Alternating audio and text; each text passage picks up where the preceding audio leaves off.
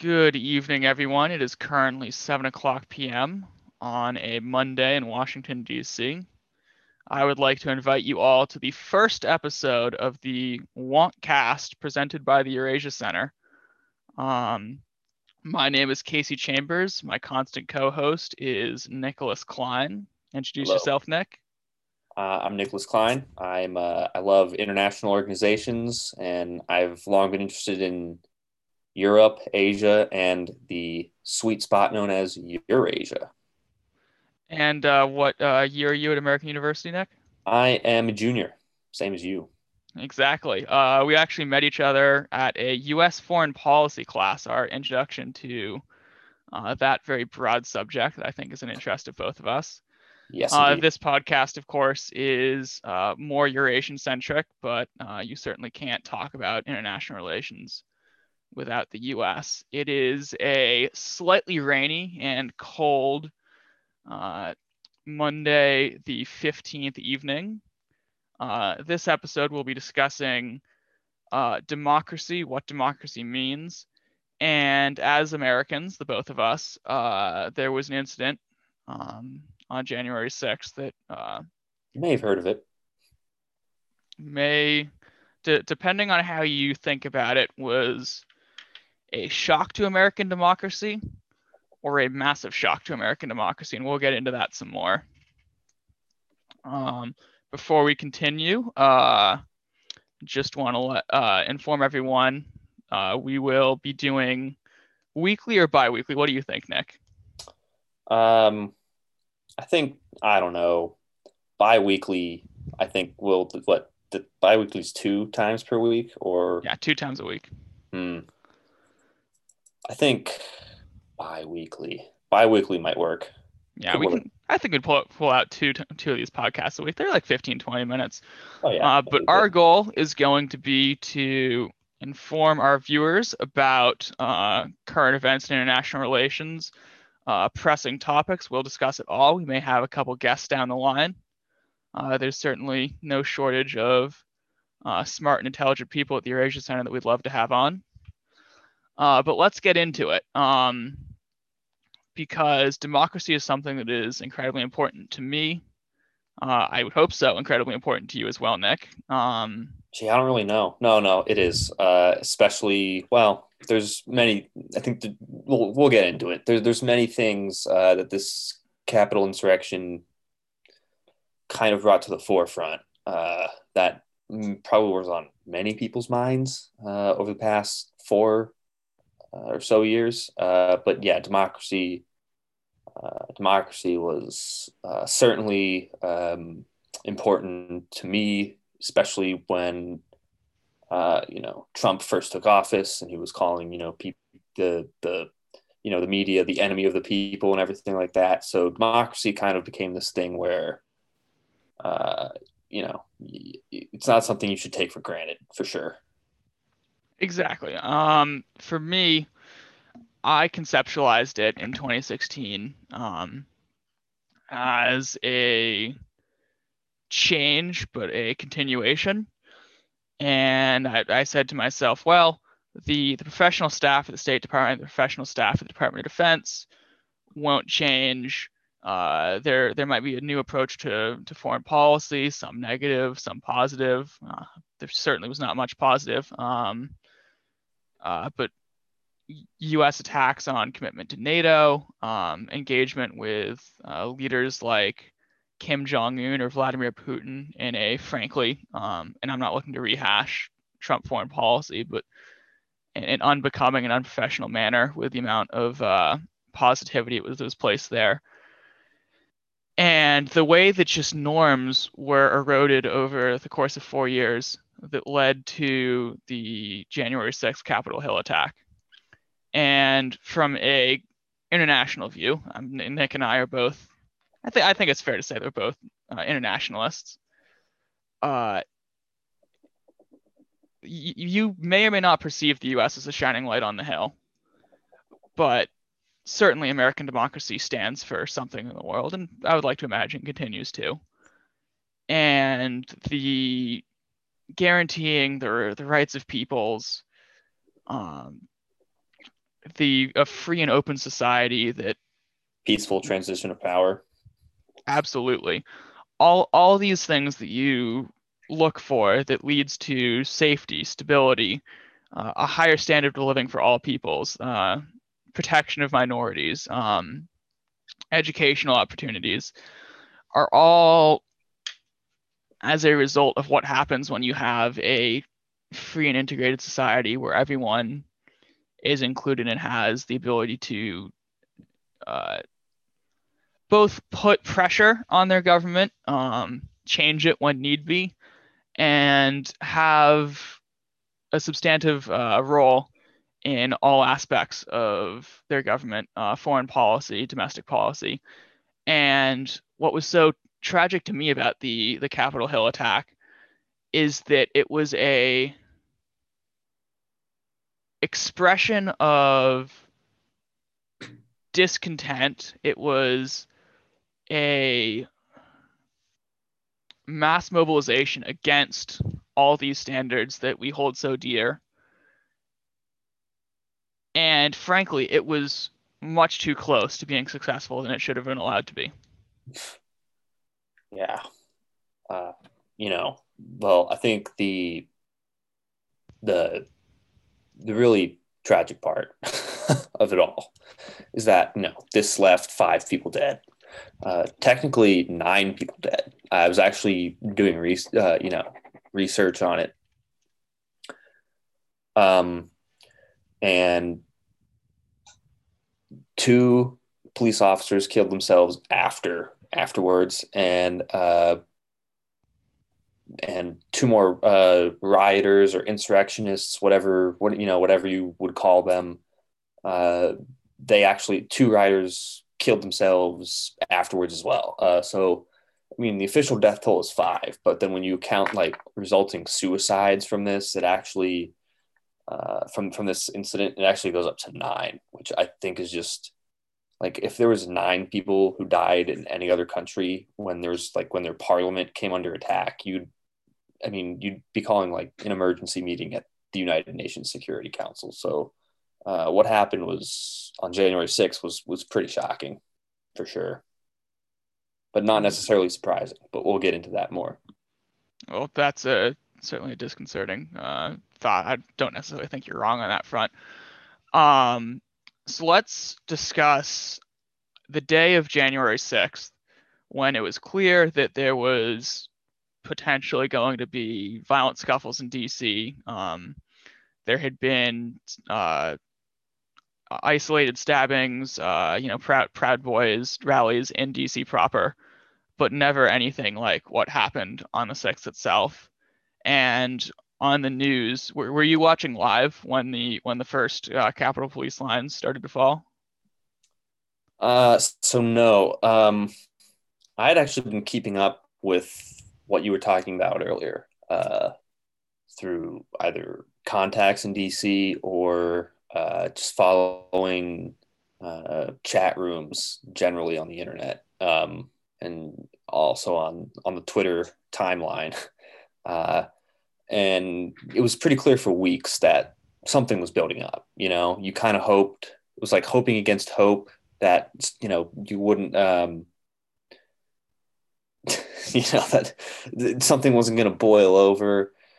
um so I was scrolling through Twitter, and I was trying to find out the latest because we knew President Trump was holding this rally on the ellipses of the White House, and he had just finished speaking, and there was you know you were at this point in question where it was like, well, is this speech going to be as incendiary as we think it's going to be? Did he drop the hint to the crowd that he wants them to go to the Capitol? And the answer is yes, right? It basically was just as incendiary uh, as we thought it was going to be. I watched Rudy Giuliani say we need a trial by combat, um, you know, stuff like that, and it was pretty clear that this was gonna bubble over. So then there were videos taken by individual reporters that started surfacing of the police lines falling. Um, and then eventually, maybe about 20 minutes later, I saw a newscast where there were just like hundreds, maybe I don't know how many people were in that crowd, thousands maybe on the steps of the Capitol, and it was a really like breathtaking image in not in a good way. um, so that's when I turn on the news, and then the rest of the day, from there on out, eventually we saw video of people walking through the Capitol. There were security footage of people on the Senate floor, and it was pretty shocking. That's where I was on the day it happened, online originally, and then basically it was like watching the it was like watching the internet discourse spill over into real life, where all of a sudden all the groups I'd only heard about on the internet, like um, AF and Proud Boys, were all of a sudden and Three Percenters, Oath Keepers. Like all of a sudden, it was like these fantasies were no longer fantasies anymore. They were clearly um, spilling out into the real world, onto the streets of DC. Yeah, and that was I followed a similar trajectory as you. I've been keeping tabs of it. In the morning, I was actually back home in California. My family was away on a walk. I at the time was pretty hurt, so I wasn't able to move particularly much. So I'm sitting on the sofa, scrolling Twitter, and I'm starting to see the first videos come out, and I went, "Oh my God, I need to throw on CNN right now. What's going on?" And it became clear to me that not that U.S. democracy was going to fall per se, but that oh my God, those groups, the Boogaloo Boys, right, got what they wanted. Like holy cow, they won. And as we saw them enter the Capitol, breaking windows, um, I said, "Oh my God, they're attacking the physical bastion of American democracy, where our representatives and senators gather to run the country." And then you saw the images of them making it all the way to the Senate floor, and I thought to myself, how do they get that far into the building? And it was that point that I realized that effectively the whole building had been opened up to them. And it wasn't even, I don't think, not until late that evening that we realized just how close they'd gotten to Mike Pence, to Chuck Schumer, Alexandria Ocasio Cortez. I mean, so many representatives and senators had stories about that day. And it was horrifying as we learned more and more.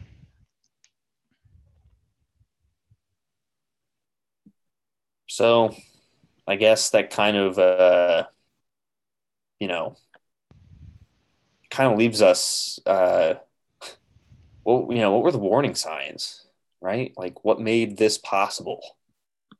And I'm going to take a shot here first, and you can disagree with me if you want, but I'm going to say the first thing that made this possible was, um, well, first of all, there's like a failing consistently of the education system in this country that leaves people completely lacking critical thinking skills. And the second portion of it was when the president openly tells lies. And that's what they are. They're lies, right? They're lies. He's talking about, late night dumpings of ballots, or there's something about like he made up, he tweeted a Gateway pundit story about ballots being found on the side of the highway that apparently were all for him, right? Uh, and then upping the stakes and saying, that the election was stolen, right? And by the way, saying that if we don't fight back, we're not going to have a country anymore, right? This is the kind of, I mean, it's not just misinformation, it's disinformation. This was an incident of disinformation coupled with, I would say, far right radicalism, going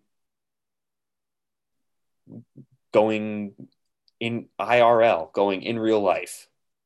It had been, it had been peddled by, accounts with Pepe the Frog memes on, on their avies and whatever, and Can you just tell listeners what obvious means? avies is like the picture on a Twitter profile, essentially. And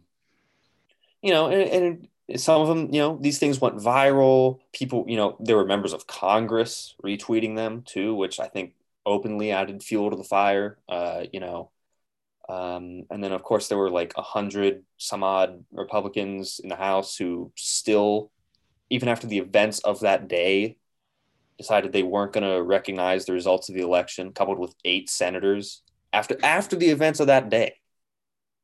I mean, you have to look at that and go, this is a political. This isn't just like 3,000 people who just got together. This was a one-off, right? No, this wasn't a one-off. It's a political environment in the United States now, for sure, and I think that's part of the reason why it was possible. I completely agree that it wasn't a singular uh, factor. I mean, there was a convergence of circumstances, like you said, a malfunctioning education system, the fueling of the flames by political leaders. Certainly, you have to imagine that uh, Republicans continuing to challenge the sanctity of the election all the way to its certification, even after the attack had taken place, made people legitimately think that the election had been stolen from them. And beyond the toll in human lives, beyond the symbolism of what happened, that we have to imagine this is the new normal is truly quite painful to me, frankly. And I went downtown today in DC. I had to go to the hospital for an appointment, and went on Massachusetts Avenue above Congress, and you have the National Guard troops at the razor wire still. It's more than a month after, and Capitol Police have been talking about leaving that fencing up. It's unclear how long the National Guard deployment is going to remain.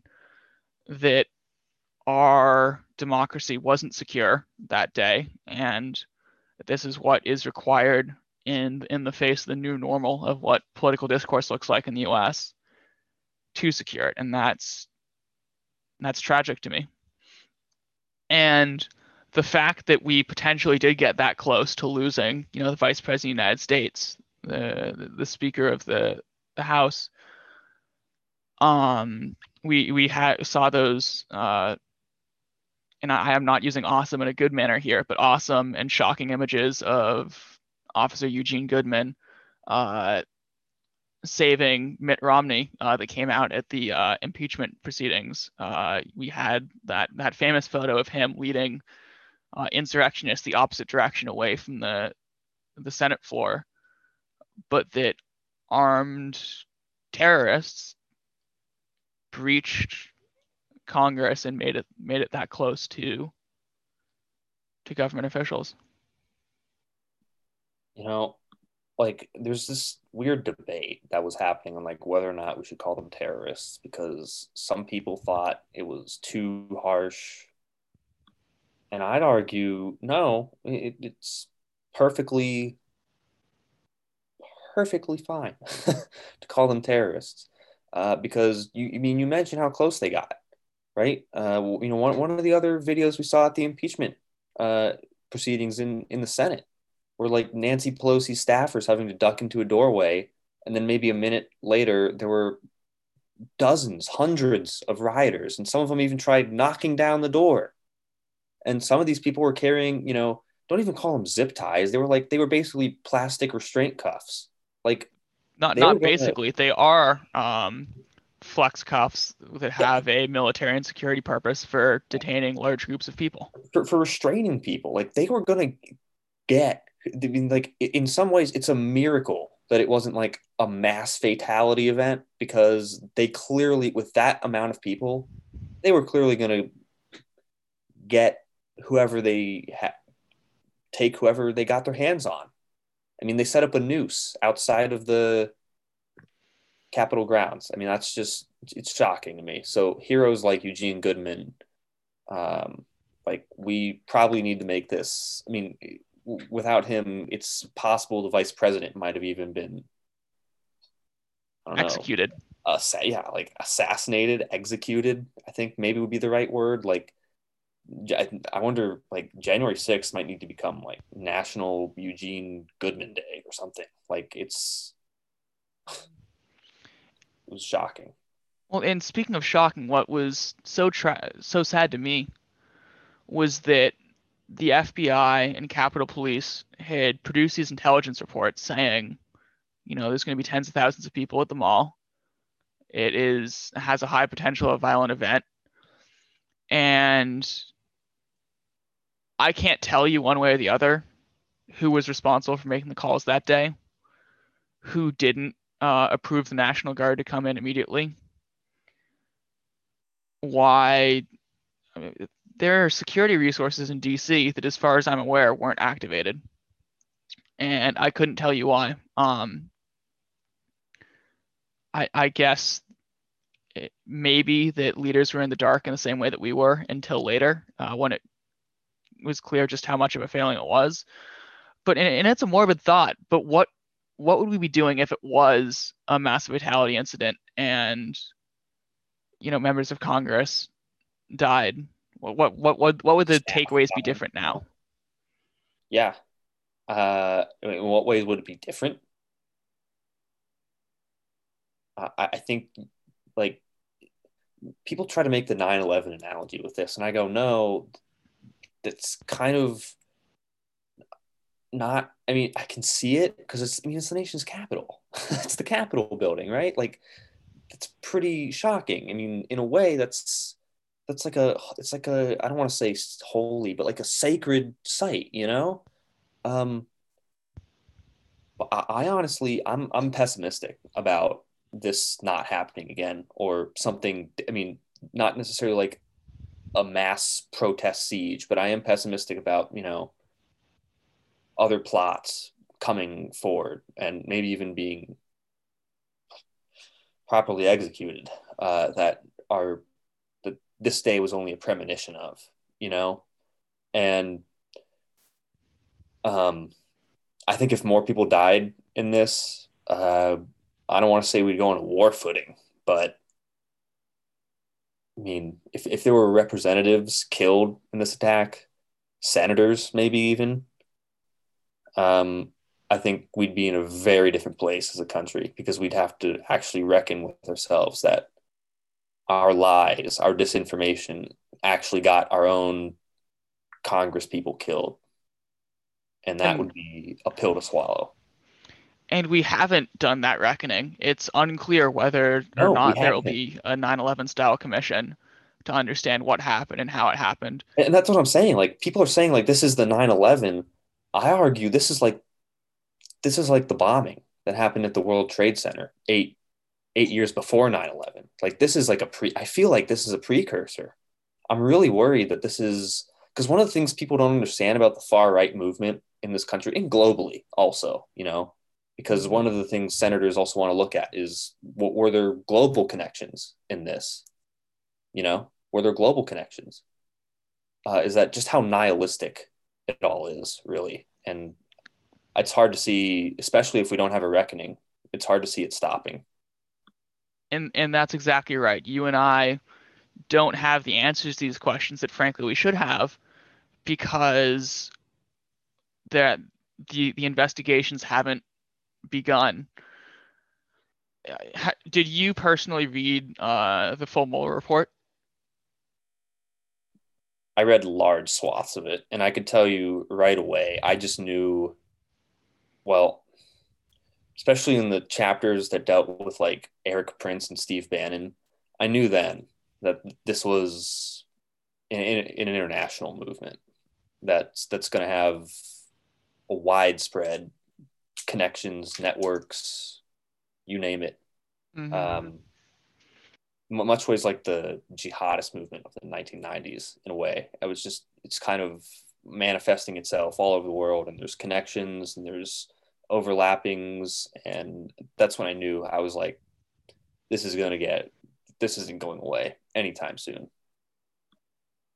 Exactly. And I mean, I would like to see, a multi-hundred page report accounting for all these questions that we don't have answers to right now so that we can learn, move forward, feel safe again because I feel confident at this point in the physical security of Congress because there's an 8 foot tall fence with razor wire on top and multiple thousands of National Guard troops with automatic rifles protecting Congress right now.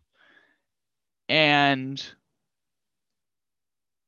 the physical security, for all intents and purposes, seems to be there, but democracy feels shaky in a way that I'm not even sure I felt um, before the election of Joe Biden. That and we can be honest here, Joe Biden was elected. He won by approximately 7 million votes. Shouldn't even be that controversial. Apparently it is in I, some quarters. I would hope it's not. And the damage that this does to democracy in the world, to human rights in the world, the way that it hamstrings the United States going forward, that this is our new normal and we don't know how to move past it. I couldn't tell you what a honest, fair media system across the American public would look like because we don't have it now and it's unclear how we would get there.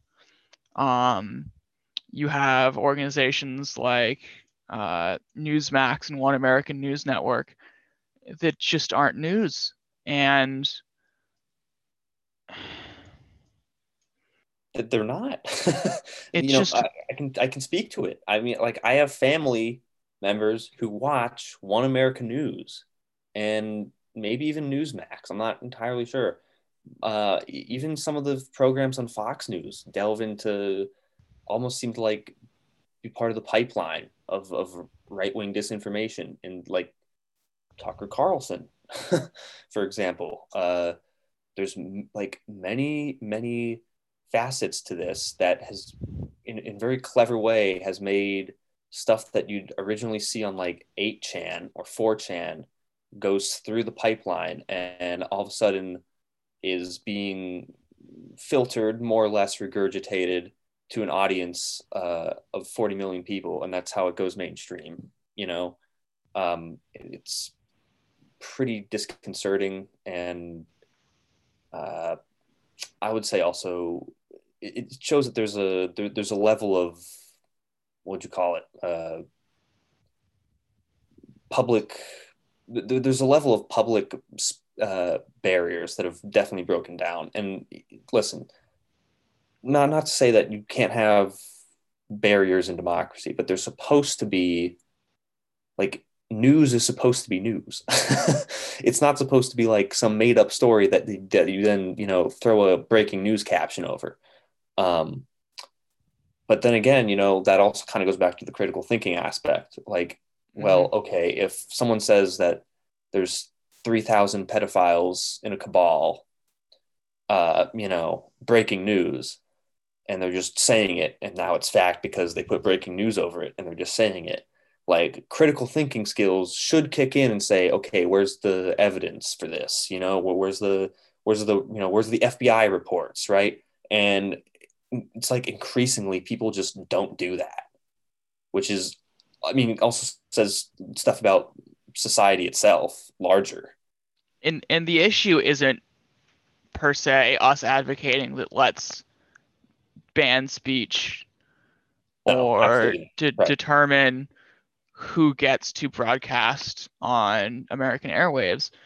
But the larger point here is the discourse is broken down And the idea of a free society is that everyone has the capacity for speech, and that these ideas get pushed outside of the mainstream, far outside of the mainstream, because they aren't normal, because they aren't factual, They aren't and healthy. because they're harmful. Thank you. That's exactly where I was going. And these divisions and these fractions, I don't know how we fix and how we heal. I've heard concerning ideas that we need to heal and move on, and healing isn't going to happen by moving on and pretending nothing happened here. But I also couldn't tell you what we do to make democracy again the way that it was supposed to be. And I think this podcast has run on a little longer than we were intending because it is important subject matter. We do have strong emotions about it. I want to give you the opportunity to have any last thoughts before we move on to the statistic of the day. One of the things is, do we bear any responsibility, right? Like, and I would argue collectively as a society, there's got to be a reckoning of like, yeah, especially if you're a public figure, like a verified public figure, with a little blue check mark by your name. That means you have an audience. And that's not to say you're canceled if you retweet something, but there's also something about accountability and responsibility, and peddling lies, even if you don't think they're lies, to your audience of 130,000, 1 million followers, 85 million followers. however many, whoever you are. There's a responsibility in that people need to realize. And until people do, just because you have a blue check mark by your name doesn't mean you know everything. And until people realize that, nothing's going to fundamentally change, I don't think. Exactly. Well, you and I will continue over the course of the next weeks, months, God forbid years, who knows how long this will go, and bring that uh, honest intellectual curiosity, truth, civil discussion to be that, fair voice, talking about what needs to be talked about. And to wrap it all up, democracy matters, right? There are actual people who are harmed in the real world, people who die, who get snuffed out under the foot of authoritarianism when it doesn't work properly. And the breaking down of US civil discourse, our democracy, the example we set for the world is that our statistic of the day is 5.37. That is the Economist Integrity Unit's average score for democracy in 2020, pre the Capitol Hill riot. And that is down 0.1%. It was 5.47 in 2019. It's now 5.37. Democracy is on the retreat around the world. Illiberalism is on the rise. And we need to, I don't know, fix that. And we have many podcasts ahead of us to get into how we're going to do that.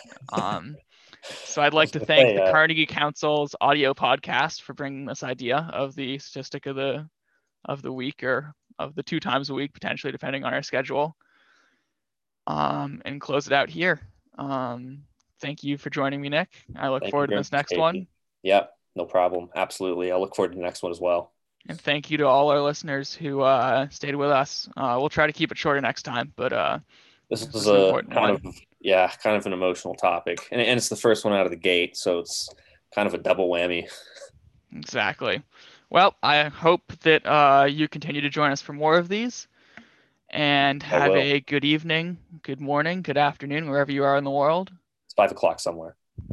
Thank you for listening.